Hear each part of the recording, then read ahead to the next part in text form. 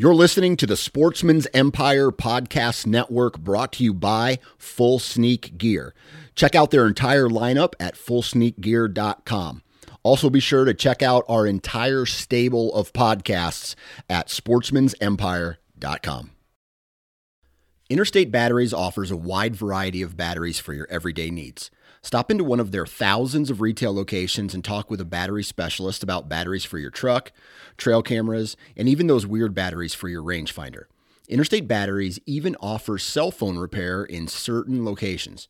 For more information, visit interstatebatteries.com. Interstate Batteries, outrageously dependable.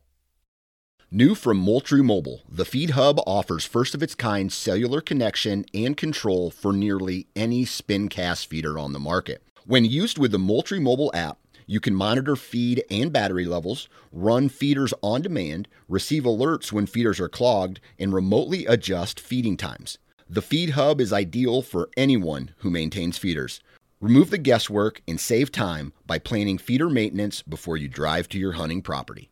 For more information, visit moultriemobile.com. Before history is written, it's played. Before it's frozen in time, it's fought one shift at a time. Before it's etched in silver, it's carved in ice. What happens next will last forever. The Stanley Cup Final on ABC and ESPN Plus begins Saturday. All right, guys, welcome to today's show. And on the show with me today, I've got John Lehman. Now, John is from Canada, and it seems like I've had a lot of guests on from Canada lately, which is totally fine because it's a very intriguing place to me. Not only do they have a ton of wildlife, they grow some huge animals up there. And so we're going to talk all about his experiences in the outdoors, what he's into hunting and fishing, and it should be a great episode. And I need to make a trip up there. I keep talking to people from there. I keep talking to friends who go up there for specific hunts, and I just need to start branching out a little bit. I mean, it's not that far. In fact, I used to go up every summer fishing, and it's been years since I've done that. So I need to start planning a trip to Canada. I just decided that's what I'm going to do. But before that happens, let's jump into this call with John. Like, he was doing things that were just badass. That was one of the coolest moments of my life. I was really scared, but knowing that Dan had the gun, I did have the rifle, like, we would be okay.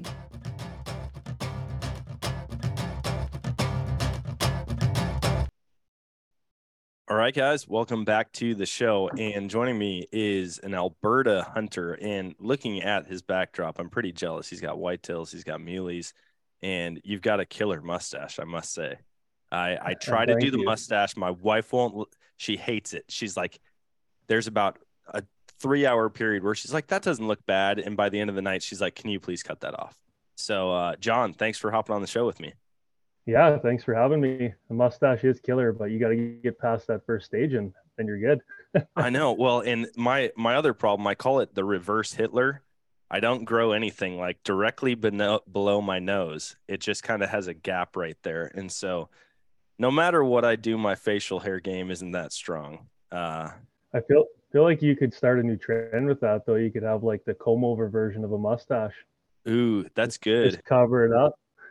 I did. I started using some beard oil a while ago when I had a little bit more facial hair, and I would comb it. Like I would just part it from the center down my chin, on my lip, and part it out. And as soon as I did that, I'm like, man, I look like a sailor. Like I look like one of those old crusty dudes on a tugboat cruising in the Atlantic. And I loved it. But yeah, my wife, she doesn't like baby face. She doesn't like clean shaven. I don't like it either because you can see like all three of my chins at that point. But she also doesn't like a long beard, so I'm kind of like stuck in limbo. Yeah, well, just roll with it. Hey, it looks good now, so roll with that. Hey, I appreciate it. So why don't you share with the listeners a little bit about yourself? What, maybe one, a little bit more about where you're from, and then kind of what you're into as far as hunting goes.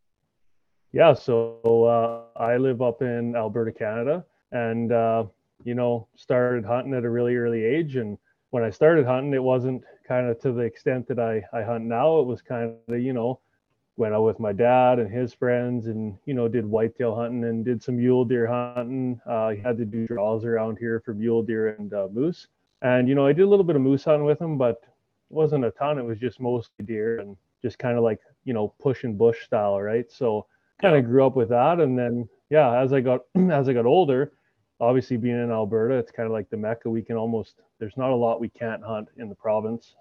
So, I got into bow hunting, and that's when things kind of really took off. And now it's funny. Well, what is it? It's March 22nd today. So yesterday, me and a buddy picked up our first load of bear bait. We get a bunch of, so we picked up a whole pickup truck. So we're getting ready to do that, getting ready to do a hog hunt. And then in the fall, I'll hunt with my bow because you don't have to draw for whitetail, muley, or elk. So I'll chase those with my bow. Moose, there's an area about 45 minutes from me where I can hunt moose with my bow without drawing. Then I got into sheep hunting 4 years ago, and so the list goes on. Waterfowl I can't miss either because we talked a little before, but I do a lot of waterfowl hunting. So it's kind of everything. So you can do all of that within an hour of home. Yeah, I can do all of that. My bear hunting, our base camp is in northern Alberta, and so the base camp is about 2 hours from me. And then our baits, and we have a house. My buddy his farm's there, and we have a shop, so it's a little setup base camp. We stay there, and then we can get to all our baits within about an hour from that place. So, I'm pretty lucky for that, and so. Yeah, I'm jealous for sure. I can do a lot of small game hunting. I can deer hunt and turkey hunt and then waterfowl. None of it's amazing. Some of it's pretty good. And then everything else I basically have to draw for. We don't have moose. Yeah. We are just getting into elk and bear. There's no wolves here. There's no antelope. There's no mule deer. So where I'm at, I'm pretty restricted, but I could drive a half a day in any direction and get into a lot more of that stuff. Yeah, that's nice too. I like traveling, but I have a young family, so I have a 5-year-old and an 8-year-old. So it's nice to be able to leave my house and know that I'm here within an hour for most things. And it's funny, like I sourced out a lot of people in my province, they hunt elk. So the way it works, it's kind of different everywhere. Some of the season opens in the fall for deer and elk and moose August 25th, and some of it opens September 1st. So up where it opens for elk specifically August 25th, you can hunt from 25th till September 16th with your bow, and then the rifle season opens. So you still get a little bit of that rut. So I picked an area away from there because instead of battling gun hunters, there's a lot more people that go up to that area. I was able to find an elk spot, about an hour door. I can leave my door and be in sitting down within about an hour 15. So got lucky. Dang. Yeah, that's awesome. Have you noticed with it being kind of over the counter, you can just get a tag without drawing. Is the caliber of animals and the quantity of animals still pretty good there? Yeah, I would say so. Whitetail, like between us and Saskatchewan, I think we have some of the best whitetail hunting in the world. If we want to go through all the animals. So a lot of people come up here from the States and shoot whitetails. Excuse me. It's funny. Lots of guys, they won't touch a 140, 150 inch whitetail around here because they, you can get way bigger. I'm not saying that's what I do, but a lot of guys, they won't, to them, that's, it can grow, right? Where I know you guys in the States, like 140, 150, you guys are like, holy, like the one behind me is 170, 175 roughly. So yeah, big boys. So it's good for that. Muley, same thing. Like you have to draw and rifle, but a lot of zones you can chase it with your bow. And the thing hampering the mule deer population here is chronic wasting disease. So the way they've managed the herds in the last few years, it seems like they're either dying off because of that or it's taking less years to get a draw. So I find like our mature mule deer population, guys used to shoot 200 inch plus mule deer on the regular. And I feel like talking to other hunters and some of that, I feel like that's kind of dropping off. They're still here, but it's dropping off a little bit. Yeah. And then, yeah, as for elk, they're so smart that, like, yeah, you're still seeing good elk populations. And to be honest, if anything, they're expanding like into areas where normally you don't see elk. So where I hunt, I get lots of permission because the farmers, they don't like the elk. They wreck their crops, and they're not native to that area. So the farmers, just within the last, I would say 10 years, probably not even that, but I'd say about 10, they've started to have issues with them. So they want to get rid of them, right? So yeah, I think the populations have been pretty stable, and our government, like the Fish and Conservation, do a good job of keeping that. Moose as well, like, so moose, ever since I've hunted, you've had to draw for them, except for there's an area to the west of me that's more populated with lots of houses, like rather than farmland. So they allow you to go in there without a draw, and it's bow or muzzle loader after a certain date, and you can take a moose every year out of there. But everywhere else in the province, for the most part, is a draw. And I've just noticed, even in my area last year, I drew, and the moose population, like, I'm seeing moose way more than I had seen any other year. And I've been going out there for 20 plus years since I was a kid. So Dang. I think they're doing a good job at it.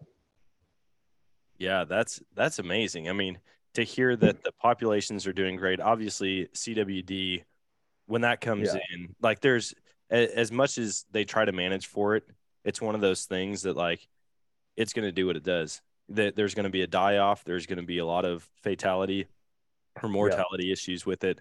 But I'm hoping that with all the research and all the different states and provinces that are dealing with it right now, that they're going to start figuring out solutions, like whatever that looks like.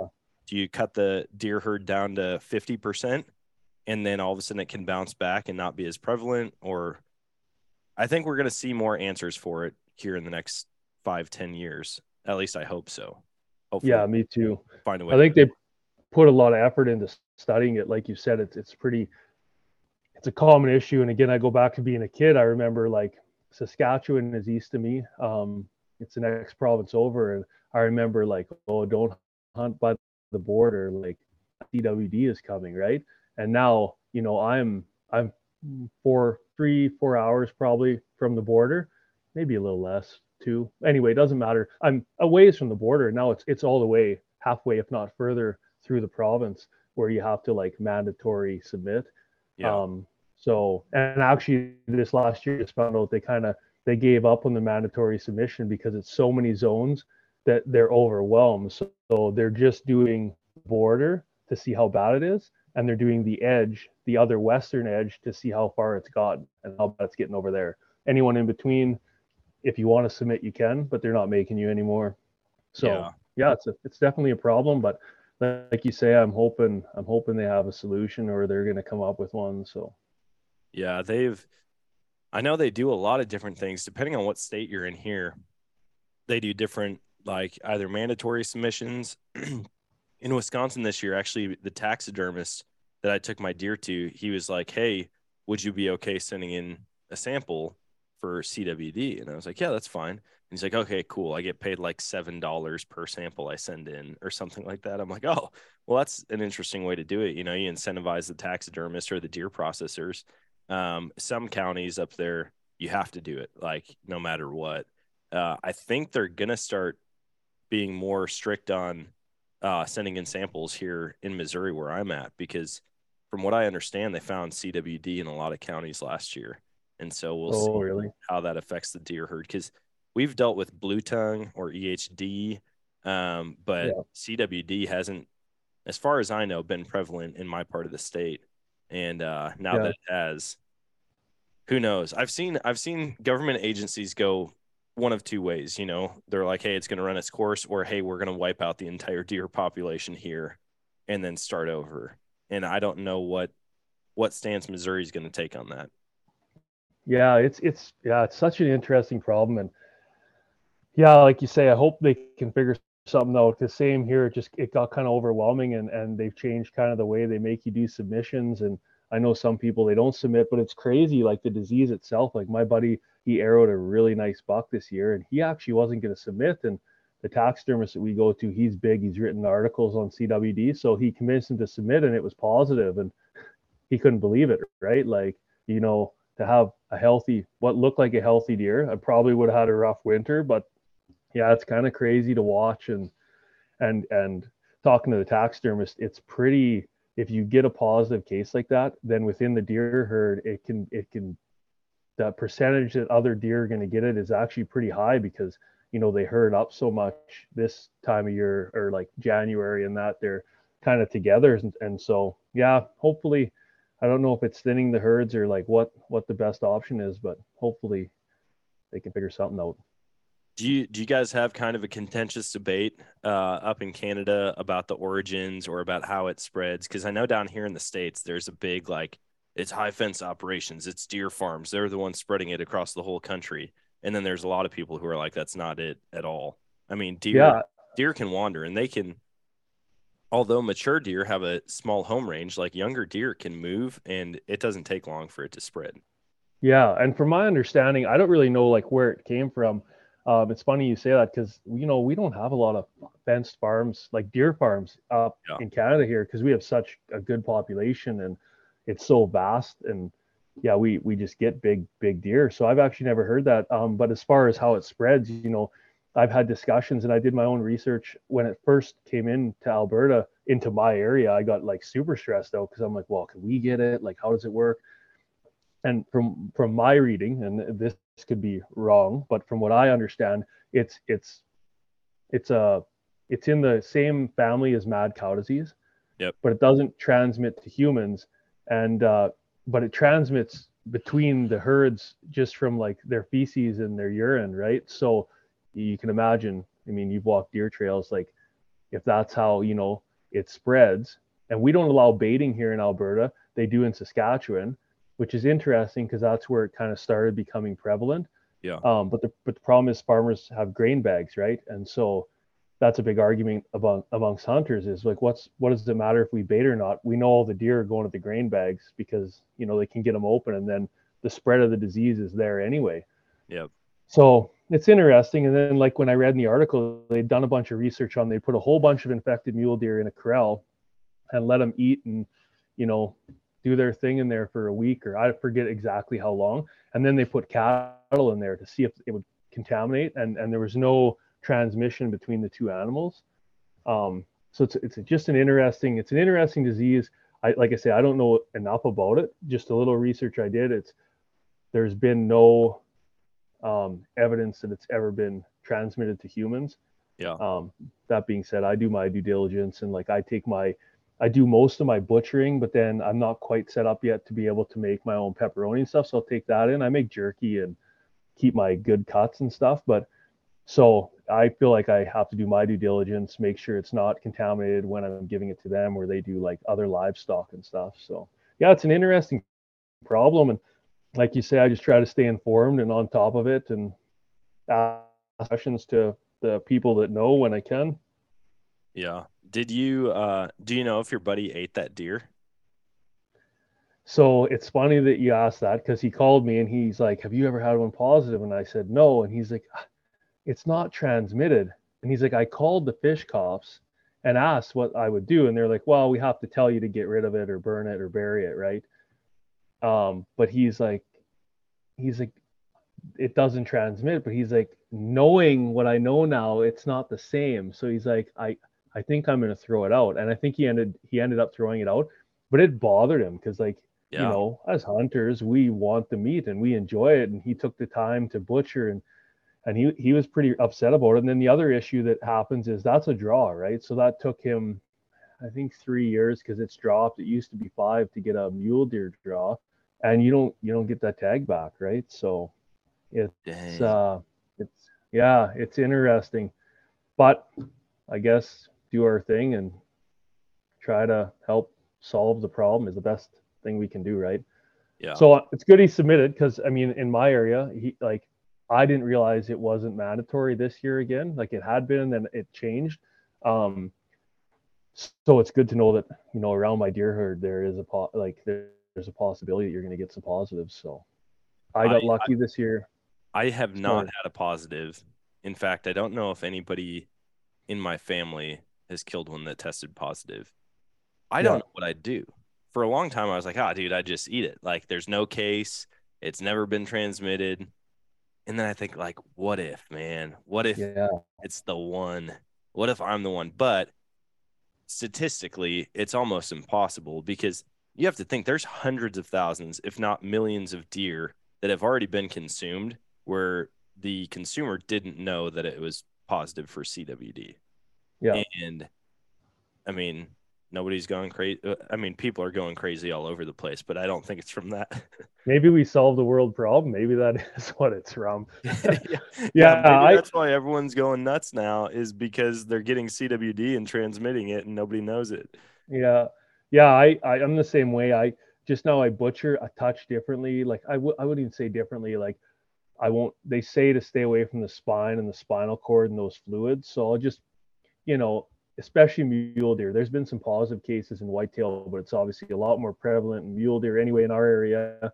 And then it's even more prevalent in bucks than it is does. So yeah, I just take a little extra effort in trying to stay away from that spinal cord and all that stuff, just to, if I do I haven't got it positive either. So I've shot a mule deer, I don't know, last couple of years, and I have no positive. My whitetails haven't been positive. So here's to hoping. Yeah, man, that's crazy. So of all the things that you hunt, I know you said that you got into archery. That's when things like really kicked off. Now you're into sheep. I hear a lot of people talk about sheep as like the top of the top. Like once you're into sheep hunting, there's nothing like it. Is that how it is for you? You know what? I have a love-hate relationship with sheep hunting. It's a battle. Like, so we don't have horses. We met some guys this year with horses, and that's a different world in itself as well. It definitely takes on a whole world where, I could deer hunt in some pretty awful camo and some pretty awful clothing, and maybe my boots weren't the best, and like, my whole life maybe didn't spend top dollar. Well, when you're in sheep country, it's a different world. Like it's rugged and it's windy, and if it gets wet and you get wet, like you're wet for a week. Like it's rough. And so I kind of got baited in. I think I went this year coming up will only be our 4th year. So the first year we went kind of the end of September, and we got beautiful weather. Like we got some snow the one night, but not a bunch. And we got some sleet and like some windy days. And I remember those days being like, I'm like, why do people do this? Like in the time, but when you reflect on the trip, you're like, man, it was a blast. And I have yet to kill around because they have to, it has to be a trophy, or has to like go past it. The curl has to go past its ear. There's like a rule for it, right? So we've seen some rams. None of them were legal. So good experience. And then year 2, miserable. Like it snowed. We woke up to like a skiff on our tent, but like up the hill, there was like 6 inches, and like the wind was nuts. And it was just miserable. It was everything in me to like, I'm pretty stubborn, and we gritted it out, but it was just everything in me. So, and then this year we decided like, well, if that was bad, why don't we go at the end of October? So that's what we did. We went at the end of October, and it was cold and miserable. I enjoyed it more than the year previous because I was prepared, I think, mentally for it. Yeah. I'd kind of been, like I said, baited in the first year with like, oh, it's beautiful up here. And then, got hammered. So it is, I love it. I love every hunt I do. I like learning about the animals. In Alberta here, and you haven't been able to hunt grizzlies since 2005. BC, they stopped hunting grizzlies, I want to say 4 or 5 years ago. It might be longer now. The population, like, I don't care what the government is saying, it's out of control in those zones. I've seen more grizzlies than I have sheep, like hands down. And this year I talked to he's a guide, and he knows wildlife very well. And he said he was in a bull, and in the time he was in that bull, he counted 6 different grizzlies, and he did not see one ungulate track, not one, the whole time he was in there. So I'm a little worried about how that's going to pan out. And not to change the subject into bears, but there's a lot of people that used to bait bears kind of on that western edge of our province towards the Rocky Mountains there, and they started to get grizzlies on their bear baits. So the bear baiting areas that you're allowed to bait in is slowly kind of dwindled. So yeah, I don't know, it's tough. I'm a firm, without getting into debates with people, I'm a firm believer there needs to be a grizzly season. I don't think you don't need to go out there and hunt them like you do black bears. We want to keep the population. I'm all for that, but nothing kills a grizzly bear except for old age and other grizzlies. And trains. So it'd be nice to do something. I don't know if you can do something like the Yukon where you can get a tag every 3 years. I just want a tag. So, if I shoot a ram on the mountain, I've heard too, it's like a dinner bell for them, right? And they'll come running in because they know there's a meal there, and animals aren't stupid.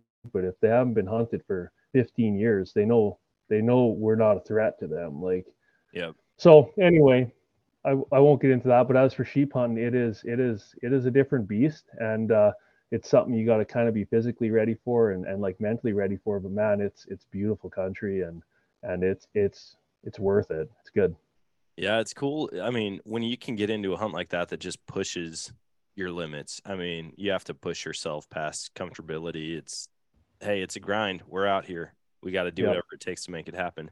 I totally understand the grizzly thing. Like, in my mind, all animals should be all game animals should be managed, and all large mammals especially should be managed by the biologists, the conservationists. Like, they do this for a living and they've been successful. Like you said, you've got growing populations all over the place.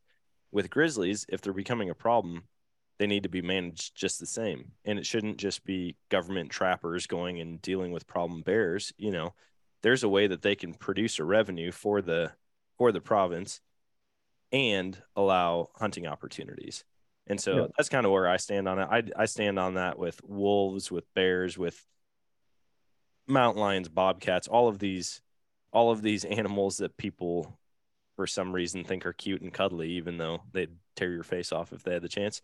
I just think they need to be managed. And obviously, if it's got too small of a population, they're probably not an issue. It's not a problem. But in those areas where they are, something's got to happen. So, well, and even just the animal understanding that we are a threat now, just that little bit of fear of us, because I'm worried about, and there has been attacks, and there's stuff on attacks. And I mean, if you look at the province, won't tell you there's a problem, but if you go out and you talk to anybody that's sheep hunting, like we went to these horse guys we met their camp after, and you're visiting with a bunch of different guys, and everybody's on the same page. Like, the people who are out there, they're like, it's becoming a problem. And so I'm going to go into the wolf thing you said. It's funny because I wolf hunt as well. I've never shot a wolf because they're smarter than me, but they're incredibly smart. It blows my mind. But we were up hunting kind of actually a little bit further north than where I bear hunt now, but in the same area.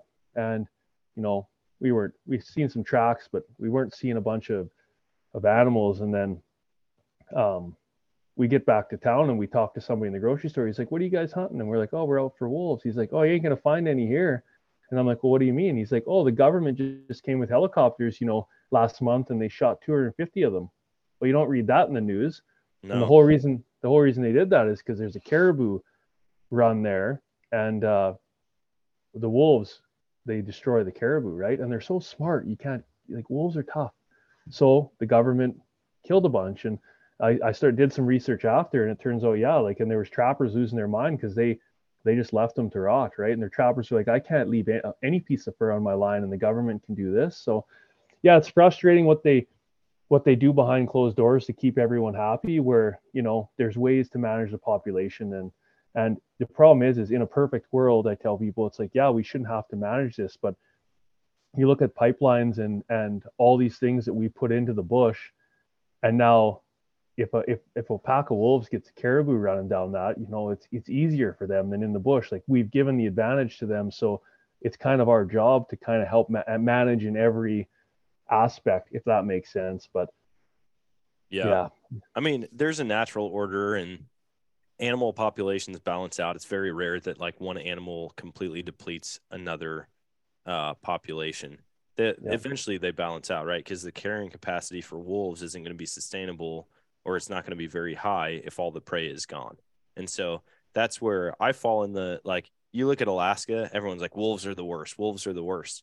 And it's like, but if you truly believed that if a wolf reintroduction happens, all the elk are going to be gone, all the deer are going to be gone, all of these things are going to be gone, how do you explain Alaska? Like, they've got everyone wants to go there to hunt. They've got giant animals. They've got all kinds of hunting opportunities, and there's a ton of wolves there. And it's the fear of the unknown. And so when you're in an area that hasn't had wolves for 60 years, and all of a sudden the government's saying, hey, we're going to reintroduce them, now you're going, okay, well, that's impeding on my hunting opportunities, the amount of animals that I'm going to see. It's going to disperse the animals. But at the end of the day, unless you're dealing with agriculture or ranching, like, I get that side of it. You got a bunch of sheep, you got a bunch of cows. I wouldn't want wolves within 200 miles of where I'm running cattle.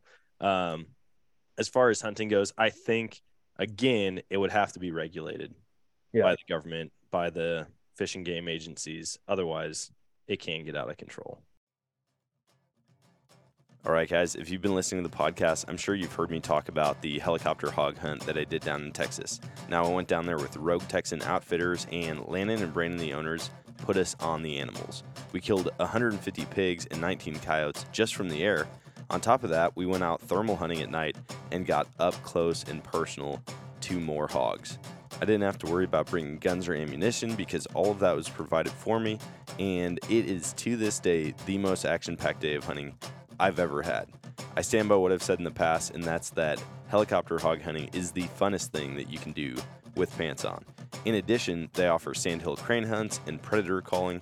So if you're looking for the most exciting hunt of your life and something that you're going to want to come back and do year after year, go check out roguetexan.com and book your hunt today.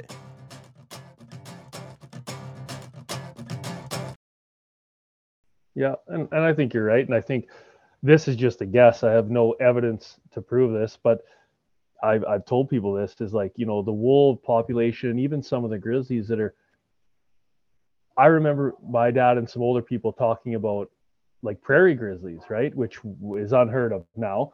And now you're seeing them start to move down and do their thing. And I'm like, I see that because, as they move down and as these wolves are there in some of the like big bush area, I think it's pushing. And that's why I'm seeing elk in these areas I hunt. It's pushing them into the farmland because there's predators there and they're not stupid either. And so they push, they move, they migrate, and they learn to live a little bit differently. So if you go back to, what my dad would have told me when he was a kid, like years ago, I think maybe it's just like you said, it's like a cycle, we're going back kind of into that, which isn't necessarily a bad thing either. So it just changes the way you do things, right? Yeah, it definitely does. I mean, I very rarely hunt in in grizzly or wolf country. And so I feel like it's somewhat unfair for me to have a strong opinion about this stuff, but it's funny because the places that I have gone, like out in Colorado, we were driving through this one town to get to our elk camp this year, and I saw a sign. Some farmer had posted a sign up on this post, and it was like, if you voted for the reintroduction of wolves, recreate somewhere else, you are not welcome here. And I was like, oh shoot, man. But apparently in some of those areas they've already had livestock mortalities due to wolves. And and I think the biggest issue that they're going to face with it, especially the reintroduction side or animals that are pushing into new areas where maybe the deer and the elk aren't used to being preyed on by them, is that the deer and the elk aren't used to being preyed on by them. And so there's not going to necessarily be that instinct of like, dude, I got to run from this thing. It's going to take a couple of years, and there's going to be a lot of animals that get killed quickly because they're not used to having something higher up on the food chain aside from humans.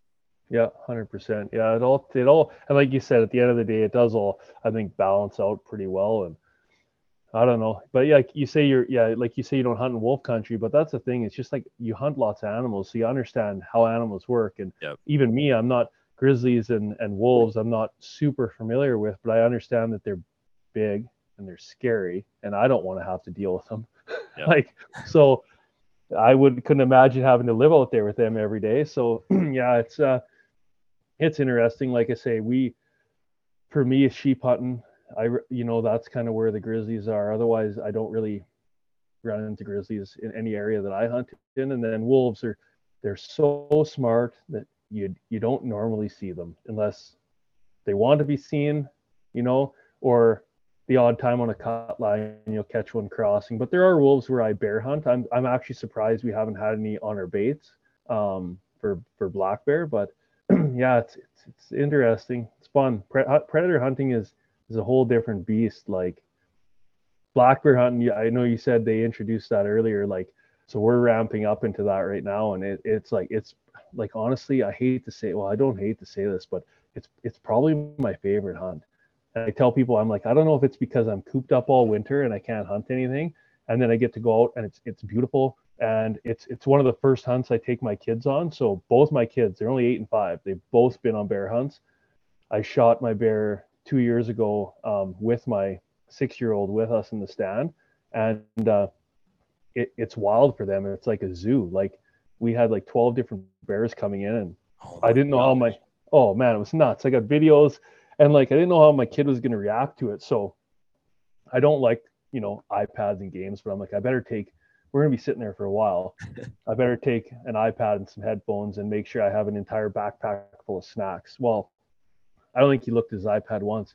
His eyeballs were huge, and he couldn't believe that these animals were walking underneath us, 8 feet, because I think we're about 12 feet up in one of our stands, and just mind blowing. And then this last year I took my youngest, and same thing. Like, yeah, it's interesting because you explain to them. I take them bird hunting too. It's the two things you can I think you can involve them in and get them into seeing what hunting's about without like ruining a hunt. Like sitting for 10 hours and never talking or moving for a whitetail isn't going to happen. So yeah, but bears, it's fun. It's good.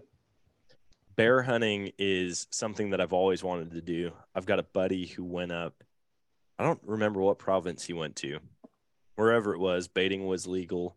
And he went up in the bush, like miles back on 4-wheelers, and they had this whole camp set up. He ended up arrowing 2 bears, one big cinnamon, one big black. And he's like, dude, I had like this one bear was feet from me. When he got up there, he was like, 1, can I hunt with my bow? 2, can I hunt on the ground? And the guy's like, I mean, we don't normally have people ask that, but they set up a little ground blind for him, just piled up some sticks and made some cover for him. And he's like, dude, I was sitting on the ground and I heard an animal breathing like right behind me. And he's like, I slowly turn and here's this giant black bear head like in my blind. And he's like, it ended up running off. He went after it. Anyways, amazing story. And after he told me that, I'm like, I have got to do this at some point. And everyone I talk to who's into bear hunting, they say the same thing. They're like, there's nothing like it. You're dealing with a giant predator that most people only ever see in a zoo. And it's in front of you and it's surreal. And I'm sure at some point, you get used to it, but I can't imagine that getting old anytime soon. Well, I was going to say I would say in the amount I got into it. So to explain my history of bear hunting, I got into it. A buddy's like, you want to come bear bait? And I was like, I don't like the word bait. Like, I was just like, I don't know. I'm like, you know what? I'll come try it out. So we went and baited that year. And now I explain it to people. I'm like, it's very controlled. So for new hunters, I've never shot a bear with anything other than a bow. So for new bow hunters, it's very controlled. Like once they commit to the bait, normally you have a ton of time to make sure your shot's good. If you're nervous and shaky, you can tell them, hey, like I went and hunted with a guy during COVID because he had no one coming up, and I learned a lot there. And he would do that to guys like, hey, just take a minute. The bear, he's eating. Just take a minute. You'll have a chance, right? And then I learned it's like you get to see their behavior at the bait site and just how they interact with each other, whether it's a sow or a boar or cubs. And here I'm sure it probably is everywhere, but you can't shoot a South Cubs or a cub under a year, right? So you got to pick. And so far I've been lucky. I've shot all mature boars. I kind of don't want to shoot a female bear. I'm not against it. But like when I went baiting that year, my buddy explained to me that like the big boars will kill the cubs to put the sow back in heat. Yep. So that helped me with the whole bait thing, because I'm like, well, now I can control what I shoot, right? So yeah, it morphed into, going up baiting with them one year, and then COVID hit, and then we went up to a guide and we baited with him, and I got to hunt on the ground, which was an eerie feeling too, because he's like, well, you're an outdoorsman. He's like, I have another guy here that doesn't really go outdoors, so I'm going to take you in like 5 kilometers in off this oil lease road. He's like, you're not going to have cell service, but if you shoot something, I'll be back. I'm like, okay. Takes me in with a track machine through the muskeg, sits me in a ground blind, and it's like, okay, see you later, gone. And then he takes this other guy hunting, and yeah, I had bears, same thing all around me, and like, I carry a gun and I carry bear spray, but like, and it was a good experience. It got dark, I had to wait for them and like hear the quad coming back, but such a good experience. And he's been baiting bears for years, so to just learn from him and learn tricks and learn how to tell sow from a boar. So that year was a really good experience. And then me and one of my best friends just took it upon ourselves, like, well, why don't we just bait ourselves? So we've slowly in the last 3 years just built up barrels and got bait connections. And yeah, I've been, my taxidermist laughs at me because the bears, like, I don't toot my own horn, but he's like, the bears you kill it's incredible. And I've killed one every year. Like this year I might just leave my bow in the truck, because this year we went out, and my buddy that I bait with, we started baiting together. We have 2 sites, and this year we're hoping for 3. The second one was brand new this year. So I'm like, you know what? My girlfriend's coming up. The 2 kids are coming up. I said, I'll go to the new site because we know there's bears there. Just so far we have sows, cubs, and younger bears. And I'm like, it's for the kids, right? Like, get them to experience it. Well, I'm sitting there watching the bears, and like my girlfriend's in a different stand with the kids trying to get my attention. And I look over and she's pointing down, and I look down and there's a giant boar below me. Like, I'm like, oh my God. So anyway, we watch him come in, a monster. Like I have pictures on my Instagram, but I can show you pictures too. And so I pass him. I'm like, okay, I'm going to leave him. Like, I don't need to shoot a bear this year. So we go back, we meet up with my buddy, and he's having no luck, and he hasn't shot a bear yet. So I'm like, okay, well, why don't you go sit in this site? Like, he's going to come back. And he's like, no, there's a bear at this other site. I think he's going to come in. So I looked at him. I said, Mike, if this bear comes in again, I'm going to shoot him. Like, I can't pass him again. It's bothering me. So I go in with the kids again, and he doesn't show up day 2. So whatever, kids loved it, right? Like, they had such a blast. So they were only there for those 2 days. So day 3 comes, and I say, Mike, like, go sit this bait site. He's like, I want to do one more at that other bait. Like, I got a feeling, because we had a bunch of big bears and a real big old bear, pretty consistent on camera, and he just had his heart set on it. So I'm like, okay. So I go out again, and I didn't sit down for 20 minutes, and that bear came in, and I'm like, oh my God. And so I text him. I'm like, this bear's at the bait. I'm like, I'm taking him. So the bear was smart. He would lay down behind the barrel and then eat, and he knew I was there. He was watching me, I'm watching him, and he got up to leave the bait site and kind of went crossways, and he just gave me a window enough at 15 yards. I got an arrow in him, heard him go back. I'm by myself, and so this is a bit of a story. So I feel bad. Good. I'm like, oh my gosh, I want to do this so bad. Oh man, you got to. So I'm by myself, and I don't want to interrupt my buddy, and he's with another guy too at that site because he hasn't got a bear yet. So I already feel guilty because I just shot my 4th bear in 4 years, and he's still waiting to get his first one. So I'm like, yeah, I shot this bear. He's like, well, do you want help? I'm like, no, I'll figure it out. So I get down from the stand, follow the blood, and yeah, I find the bear, and like, it's not a small bear. So I'm like, oh, okay, I got to get the quad in here. So I go get the quad. And that was an ordeal in itself. It probably took me 30 minutes, 40 minutes. I had a chainsaw, and I had to cut some trees, and I had to get back. So I'm by the bear. I took a few photos. I'm like, I need to get him out of here. Well, I don't have a trailer. All I have is a quad. I don't have a snatch block. I don't have anything of use to get a bear onto a quad by yourself. So I take the winch and I use some gloves and I wrap it around a tree to kind of make like a 2-to-1 and like bring him over the seat. Yeah. So there's a sling in the quad. Luckily, I wrap it on him and I get the back end of the bear up, and I got a log under his front feet, and I'm lifting with all my might, and I just and with one, and then I'm like trying to nudge the winch control with my elbow just to bring the slack up. And so anyway, long story short, this goes on for 30 minutes. I'm drenched in sweat. It's May. It's like pretty warm out. I get him on the quad. I'm like, okay, drive out. I go past the bait site. I grab all my bags and everything. I have no ratchet straps because I'm an idiot. I left them at the truck. Like, hey, I just need to get to the trail. If I'm on the trail, there's some nasty puddles and mud I got to get through, but I think slow and steady. And I'm kind of like sitting on the berries, like behind me, the quad sagged. Well, I get almost to the road, bear falls off. I'm like, oh, no. I honestly wanted to cry. I was like, oh my God, but I refuse to call anyone. So I do the same thing with the winch. I get him back on. Like at this point, like, you know, when you've like exerted so much energy, you're feeling weak and you're kind of like shaky. Yeah. Yeah. I'm you feel like you could throw up out of exhaustion. Yeah. I'm exhausted. Finally get out to the trail. And right when I go onto the trail, the bear slides and he almost falls up the quad. And I just put all my weight that I could just to pin him. And luckily he didn't fall off. I don't think I would have got him back on. I don't know. So anyway, I'm like, I just got to get through these mud puddles. So luckily everything on the trail goes pretty good. I see the trailer and I just wham onto the trailer. Okay, roll the bear off the quad. He's on the trailer. I literally took my clothes off, like down to a t-shirt, and I just sat down and just drenched in sweat. That took me 2 hours. So these guys, meanwhile, are texting me like, what's going on? Like, I'm like, I finally texted back. I'm like, I got it. We're good. I'm like, I'm heading back home. I'll meet you guys there at the end of the night. So anyway, yeah, long story short, you know, they come back. So we have a scale because the first year me and my buddy shot a bear.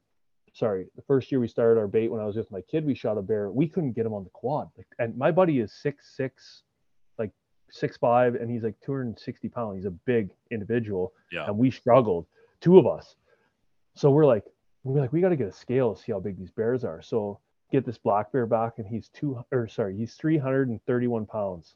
Like, so for a black bear, you know, guys always say like, oh, 500-pound bear, that's rare. Like 331 pounds, that's big black bear. And so anyway, that was the story of last year. And so he didn't end up getting a bear last year. So yeah, this year it's kind of like all for him, unless it's color bear. Yeah. Maybe I'll shoot one, but I say I'm going to leave my bow in my truck, but I know full well it's not going to happen. So no, you're going to be that. The thing is, I struggle with that all the time. I'll go out somewhere, even if I'm just going out and checking trail cameras or doing something like that. I'm like, I'm not going to bring a gun with this time. When I don't bring a gun, I see a coyote out in the field, and I'm like, dang it, man, I should have brought it.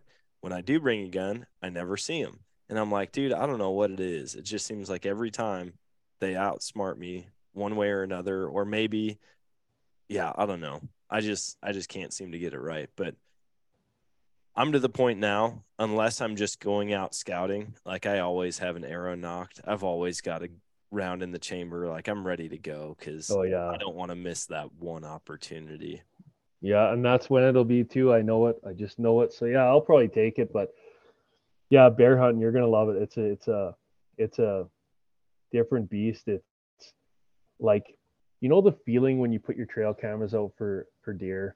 Yeah. If you know your area, you kind of got an idea what deer are there, but you're still like excited, like, can't wait to get these pictures. Oh, for sure. Like times that by 1,000 for bears, because once they get onto your bait, there's just bears everywhere. And like me and my buddy will just constantly talk to each other. And we're like, hey, and we try to name these bears to try to keep them separate.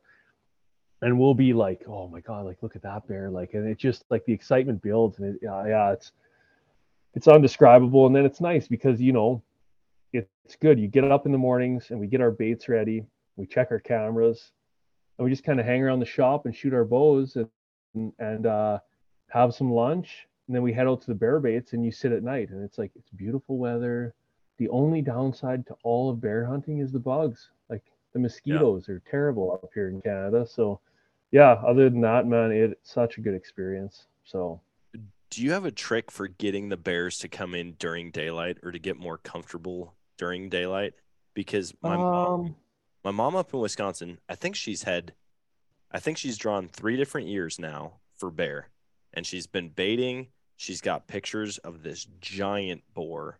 I can't remember what she said. The conservation agent that she talked to said this bear's well over 400 pounds, and she has no idea. She's never killed one, but he's like, based on this picture, he's like, how high up is this part of the tree? Whatever. He's asking her all these measurements for comparisons. mhm. He's like, that's a giant bear. She gets him on camera every night. 15 minutes after she leaves the stand, that bear is in at the bait every single night. And I told her, I said, that bear knows that you're there and he's waiting for you to leave. And her husband comes and picks her up with the side by side. And I said, you need to have him come as if he picks you up, or as if he's picking you up, and then leave, and have him do that 30 minutes early and see if that Yeah. bear thinks like, oh, okay, she's gone, I'm coming in now. She hasn't tried it yet, but I told her, like, that's my trick. I don't know if it'll work. Is your season in the spring too, as well? No, hers is in the fall. So Okay. yeah, she's got a fall season.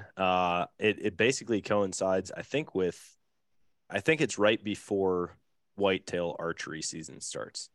It may be Okay, the yeah. summertime. I'm not 100% sure.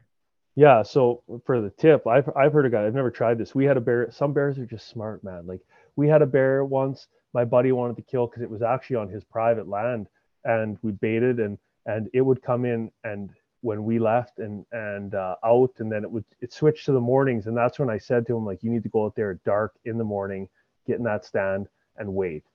And the one morning he was going to do it, he didn't. The bear showed up, whether it would have or not. One time he was sitting in the evening, he literally watched the bear walk into the bait all calm.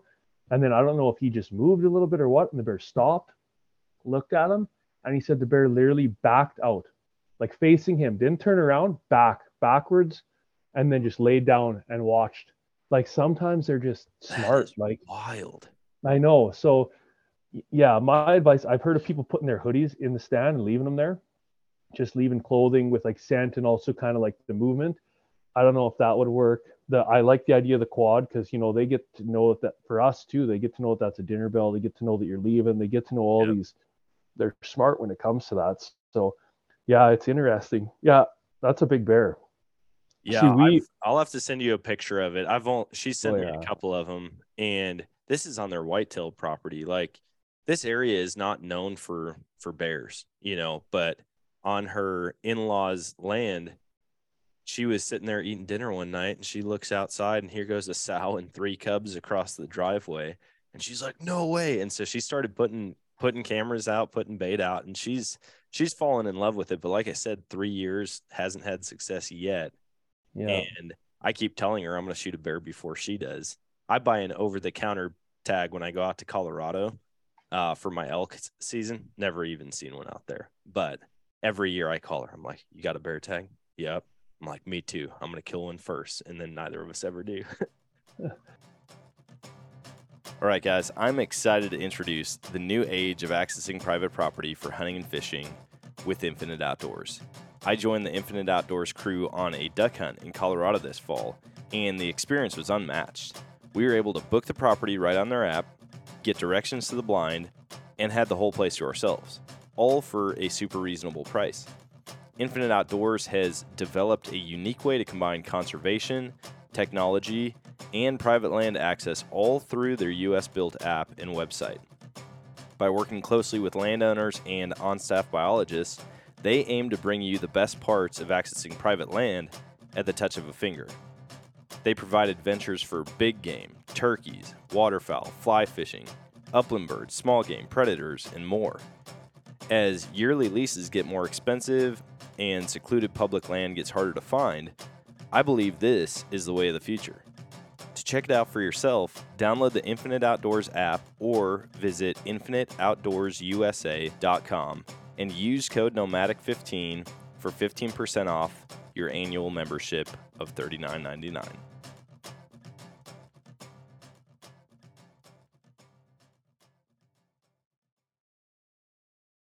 Yeah, for us, the nice thing too, like I don't know about you guys, but we have a fall and a spring season as well. Fall season, I don't hunt bears because I'm just so busy with everything else. I mean, I have a bear tag usually because we get 2 here, right? So I usually only shoot one in the spring and then have a second. But for the spring season, it's nice because they just wake up and they're hungry. So they're not as heavy. That's why like mine, 330 pounds is a big bear in the spring because they just woke up and started eating.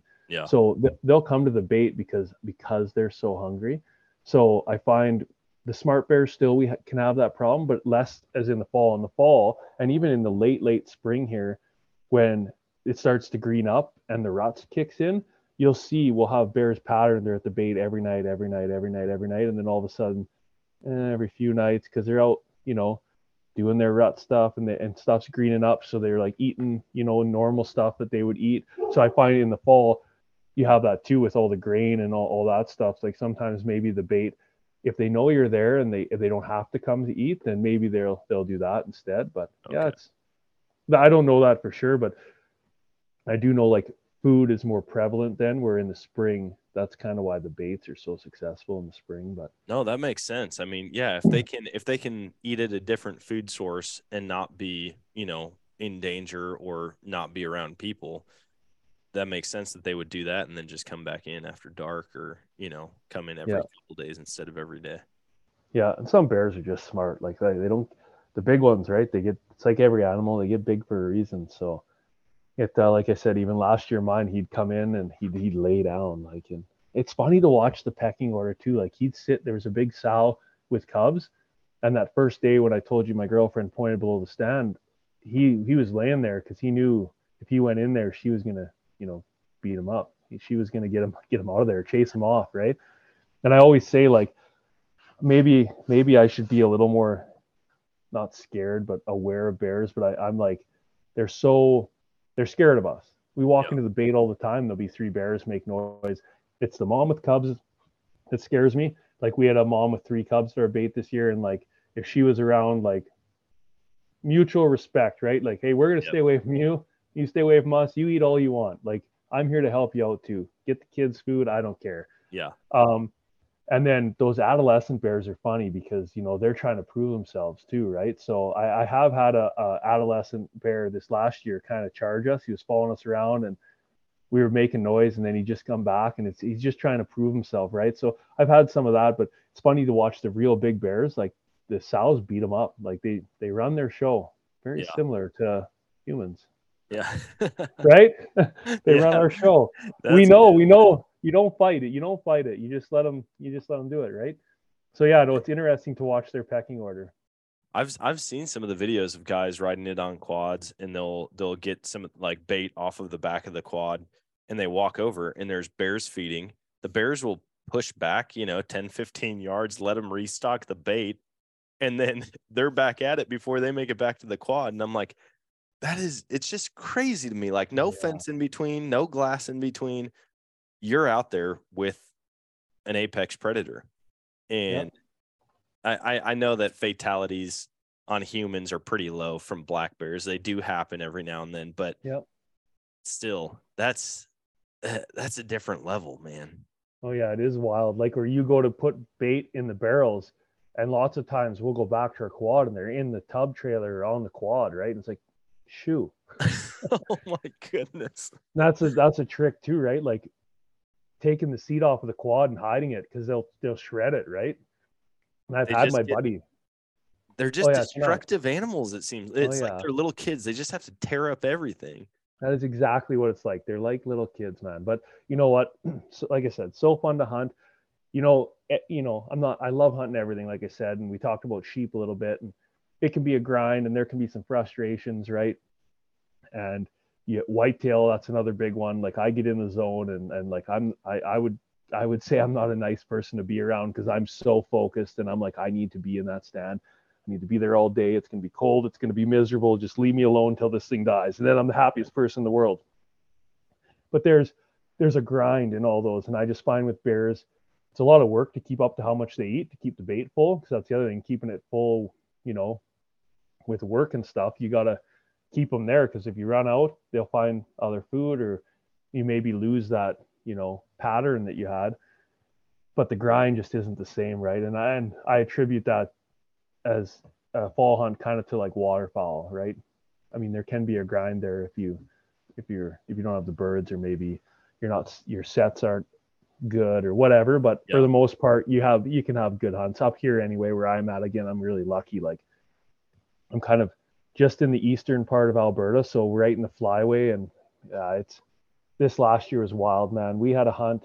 So I'm all over, but I'm switching over to waterfowl, and we had a hunt, and like, I've never decoyed birds like that in my life. And I don't play video games. I'm not a video game guy, but I've heard people talk, and it was like Respawn, man. Like, we would shoot them, and we'd be going out to get them, and like, we're yelling at the guys, like, get back in. They're coming. There's a tree line, and they're just coming over. And I got pictures of me carrying birds in, and behind me, there's just like another 100 birds coming in. It was like a video game, man. It was wild. Jeez. Sometimes when you're on the X, like, you can't do anything wrong. Yeah, and that's we've exactly had a couple like that, where it's like, it's very rare where I'm at here, but other places that I've hunted, like, you can be moving around, and it seems like every time you get out of your seat, birds are coming in. We make that joke all the time. Like, dude, somebody go take a leak or light a cigarette. As soon as you do that, the birds are going to start dropping in, and you're not going to be ready. And it happens all the time. But I actually jacked my knee up. The worst injury I've ever had was on a duck hunt, and I was coming back because we had to bust out ice on this big lake here in town, and we probably busted like 20 feet out. We pushed the big sheets underneath the other ice, cleared it all out. We were just hammering teal. It was crazy. We've never seen teal in that kind of weather, and we were just hammering teal. And my buddy yells at me. He's like, dude, get back, more birds. And so I'm like coming back. Well, my boot from my waders gets caught in the mud, and it drops me to my knee. Something underneath on the ground sliced through my waders, a pair of coveralls, sweatpants, and a thermal layer, and all the way down to the kneecap. So I don't know what it was, but it cut about an inch and a half all the way down to the kneecap. I didn't realize it. I just thought I like busted my knee on something. I'm like, dang, that sucked. Get back. My leg stiffens up over the course of the morning. My boot's completely full of blood. Didn't know it. I just thought I had a leak in my boot. They ended up calling an ambulance for me, because they're like, dude, you're going into shock. You've lost that much blood. And I'm like, no, I'm good. And all of a sudden, I'm just like, something feels weird. Like, I feel really odd. And they're like, we're calling an ambulance. It was bad. Yeah. Is the hunt over? No, we stayed there, man. We stayed there till we got our limit. We did that, and then it was like, all right, time to go. And once we left, that's when everything kind of kicked in. I realized when I went to stand up and get out of the blind, I couldn't bend my leg. So I'm literally like walking and dragging my leg behind me. And they're like, dude, you are messed up. I'm like, I'll be fine. The whole morning was crazy. After it was the best hunt, and then the worst stuff that tagged along with the hunt. The truck got stuck. The trailer got stuck. We had to have a buddy come and pull us out of the mud. Had to call the ambulance. I had to go get stitches. Ended up having physical therapy. I mean, it was just wild, but one of the best teal hunts I've ever been on. Yeah, and you're recovered now, so it's a good story. Oh yeah, it's all good. I can't jump as high as I used to be able to, but that's all right. No, you don't need to jump to be a duck hunter. No, you're good. Yeah, we it's funny you say that. So I hunt with a group. We'll get to that later, but we call ourselves Birda Birds on Instagram, but Alberta Birds, Birda Birds. There's probably 4 of us that are like the mainstays, and we always hunt together. And I like to bring people, right? Like new people, like fairly people that just, we have all the decoys, and so I'll bring whoever wants to come. It's fun. It's just such a good experience. I'll bring my kids, whoever. But one of the guys smokes, and we always say if it's slow, we like light up a goose dart. We call it a goose dart. And I kid you not, every time, almost, not every time, but statistically speaking, he's on like 80%. Yeah. And there's birds coming. Like, it's wild. And I know it has nothing to do with it. It's a superstition thing, or I don't know what it is, but there's times for me though where I'm like, dude, there's got to be something with like the amount of movement, because you see with goose hunting, like, dude, you can go out there and flap. If they're far enough away, you flap, and it's just movement and chaos over here. It might get them to come in, and I think there's got to be something with that, because when I go out to pick up decoys, that's the other thing. Every time we go to pick up decoys, birds, every single time. And My favorite is my buddies, man. They'll go to take a leak and they're like, dude, if a bird comes, I'm gonna lose my mind if a bird comes in. By the time they get their waders pulled down, all of a sudden they hear they get so upset. And Oh man, yeah. it's so much fun. And we don't do a lot of water hunts here. Like we do a lot of field hunting. Oh, okay. So it's a little bit different, right? But yeah, it's a blast. Get out there early, and I get some good pictures too, just because it's dark and you get to see the sunsets. And yeah, we have a blast. And actually, so we kill a lot of, we have lots of mallards here, Canada's snow geese, and then speckled belly geese. It's kind of like, and we get a ton of all that. And then we kill some other ducks, but they're not really colored up because it's at the beginning of their migration. Yeah.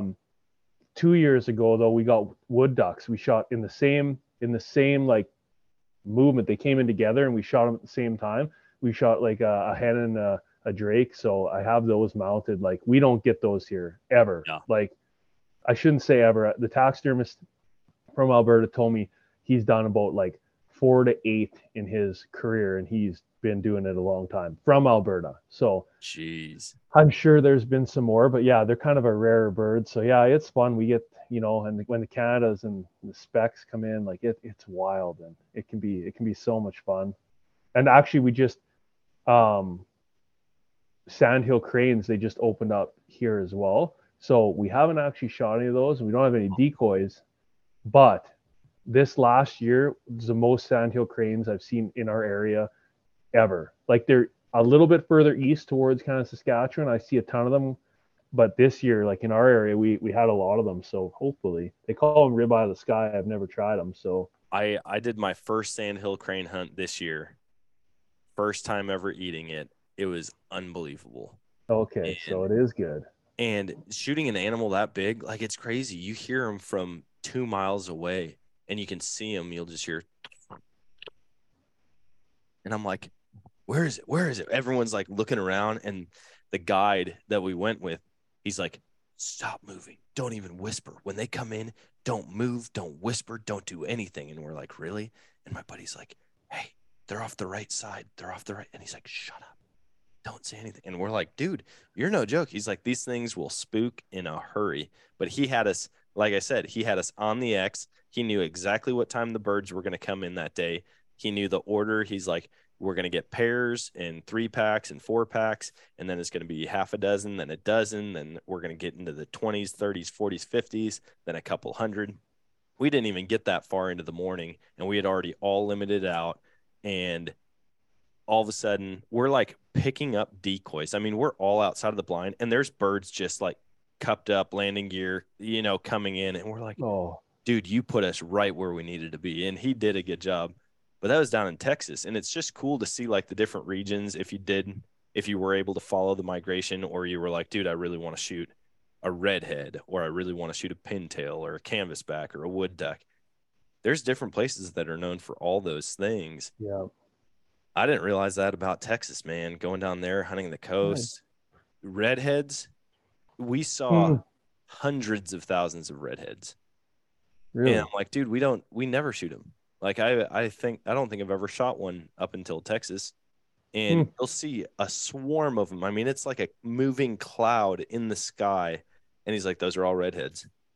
And I'm like, what the heck? It's just cool. I do love waterfowl hunting. I love it. And it's a nice, in the fall, I call it a nice break, because I'll be crawling around on my hands and knees in canola and plus 30 chasing mule deer and just getting busted stalk after stalk. And yeah, I mean, one year I was successful the first day, so it was that ultimate high. But usually, you have those lows, and it's nice to just like, hey, let's go hunt some birds. Like, yeah.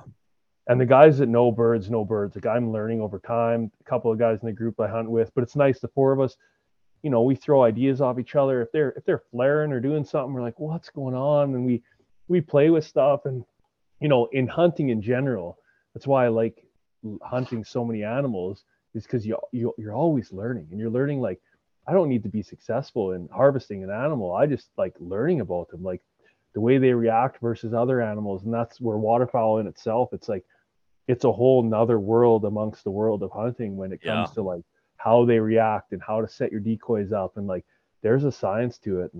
But yeah, as far as hunting other places, like I want to hunt flooded timber so bad. You see like the guys in the States, they're down in the timber. Like me and my buddies are like, we're at some point in our lives, we're all 4 of us are going down there, and we're, like you said, doing a few hunts. If we can follow, go to a couple of different states and follow a little bit, we'll see what happens. But it's like, you just need to talk to some guys. I guarantee you could swap a hunt.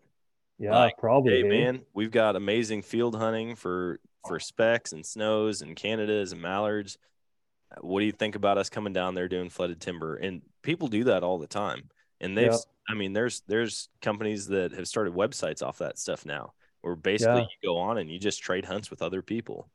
Man, that'd be so sick. I might have to look into that. Yeah. Yeah, there's just, once you get the bug, it's out of control. I know we've talked about a lot of different hunting. We might have to do another episode, but the other thing I want to pick your brain about, because I started hunting turkeys. I haven't, where I hunt them, I went to Ontario and I've shot 2 or 3, I don't know, 2 or 3 Easterns in Ontario. And we have Miriams here in the south little part of our province, kind of like right down by Montana and BC and Idaho. But like down in Alberta still, but it's like a 13-year draw or something ridiculous. Yeah. And you can hunt them in BC too, which I've been looking into, but like my goal at some point, like, is to get the slam of all the turkeys. So I would like to try to do it in a year. I follow that Johnny Utah. He's big turkey guy. And I think it's like a cool challenge. I don't know if that'd be the first thing I'd go for, but like, man, turkey, like, without getting to it, like, they're another beast in itself. Like, I went with one of my buddies and he'd hunt them his whole life. He's one of the guys I waterfowl hunt with. He'd moved out here, and me being me, he's like, "Hey, they got really good eyesight." And I didn't say this out loud, but in my mind, I'm like, "Listen, bud, I hunt mule deer. I get it." And we're like, I swear we were like 1.5 kilometers away, which is like a mile. Yeah. And the turkeys take off, and I'm like, and we weren't like walking in the field. We were like ducking and through the bush. And I'm like, "Where'd the turkeys go?" He's like, "Well, they seen you." And I'm like, "No, they didn't." Like, there's no way. And just, again, learning, I was like, Jesus, like, maybe swallow your pride for a second. They're nothing like other animals. I actually, when people ask me about it, I equate turkeys to kind of elk hunting. If you're hunting them in the rut with the calling and like, I don't know. It's not the same, but like, I think turkeys are like the dumbest, smartest animal you can hunt. Yeah. I mean, like, you get them in the right moment and they're just stupid. Like, they really are dumb. Yeah. I've crawled on my hands and knees after turkeys. I've seen the videos of the guys that will just like put their elbows out and like walk around like this, and the turkeys come after them. Like, you can get them in this moment of just stupidity. It's just like a guy, like some guy checking out a chick at the bar, and he's all horny and he'll do whatever it takes. Like, it's just like that. But then you get the ones. I had one last year. I was walking in the field. Like, there is a house and a road in between me and this field that this other bird was in. And I wasn't even walking towards it. I was walking like, I guess maybe kind of quartering towards it. And all of a sudden I'm like, is that a turkey? So I pull up my binos. I stop in the field. I pull up my binos and I look, and I'm like, shoot, that's a turkey. It's a hen. Like, I can't shoot it, but it's a hen. And all of a sudden I see its head pop up, and it just books it. I mean, full on velociraptor runs. And I'm like, I'm 700, 600 yards away from this bird. And I know it. Like, I just watched it spook because of me. Yeah. And I like, there's 3 different fences in between us. There's a house and a road, and it still spooked even though I was that far away. And I'm like, I don't get them. They drive me crazy, but I have started to like turkey hunting a lot more lately. But actually, something you said earlier made me realize I think that the reason a lot of people love turkey so much is because there's nothing, like, you do come off that dry spell of no hunting, and it's just like, I got to get out. I got to get out. I got to get out. They're fun to call. They're fun to watch. They're fun to listen to. But at the end of the day, it's still just like a 20-pound bird. You know what I mean? Yeah. I'm like, if turkey hunting was smack dab in the fall, in the middle of elk and mule deer and whitetail and bear and all these other hunts, would people love it as much? I don't think they Yeah. would. I think Yeah, you I think have a couple guys that were crazy about it. I'd still go out and try to shoot him, but I think a big part of it is that it's like, that's the only thing you got going on. yeah. And like our weather up here, it's like it's been minus 30 with 2 feet of snow on the ground. And if I go outside, my face hurts. So like it's funny. I love the fall. Like I love hunting, obviously. Yeah. That's why we're here. But my favorite people are like, well, what's your favorite season? I'm always like the spring, man. Like it's beautiful. It's finally, and I go back to that, like all winter, I'm just miserable. And then it's like, it's sunny. It's warm, but it's not like too warm. It's just beautiful. Things are greening up. Like, and so, yeah, I think there goes to something too when it comes to all these spring hunts that I've talked about, bear, whatever. Maybe I like it so much because it's like, if before I hunted them, I would have to wait till September, and I'm not a patient man. So I'm like, wow, gotta be something else I can do. Yeah. I feel like I like the fall for that same reason, because we come off of summer here and it'll be 110 degrees and 90% humidity. And it's just, I'm sweating every day. And you can only Yeah. take so many clothes off before you're illegal out in public, you know? And so Yeah. I'm like, dude, I just can't, like, I got to have those sweatshirt nights where it gets cold and you can start a fire and just hang out outside. Yeah. And yeah, once those nights start, I just know hunting season's right around the corner. So, Oh yeah, it's the best. well, John, I appreciate you hopping on, man. I do think we're gonna have to do a second episode because we could keep on going with this stuff. And before we hop off, though, I want to give you an opportunity to share where people can find you, where they can follow you, and see some of those pictures that you were talking about. Yeah. So Jay Lehman, so it's JLEHMAN 05 is my Instagram handle. So that's where you can check out like all the stuff I'm doing, most of my hunting, and then Berta Birds, so BERTA_birds, BIRDS. It's kind of like our little waterfowl. We kind of separated that. So if you want to see some waterfowl stuff, and it's not as active now, but it gets pretty active in the fall. And if we do a spring goose hunt here, so yeah, those are the two. I do have TikTok as well. It's JL Outdoors. But I'm not as active. Instagram's the one to catch me on. So yeah, hit me up and I'll chat anyone if they want to chat and send me a message. Sweet. That sounds good, man. Well, thanks again, and we'll be in touch. Yeah, appreciate it.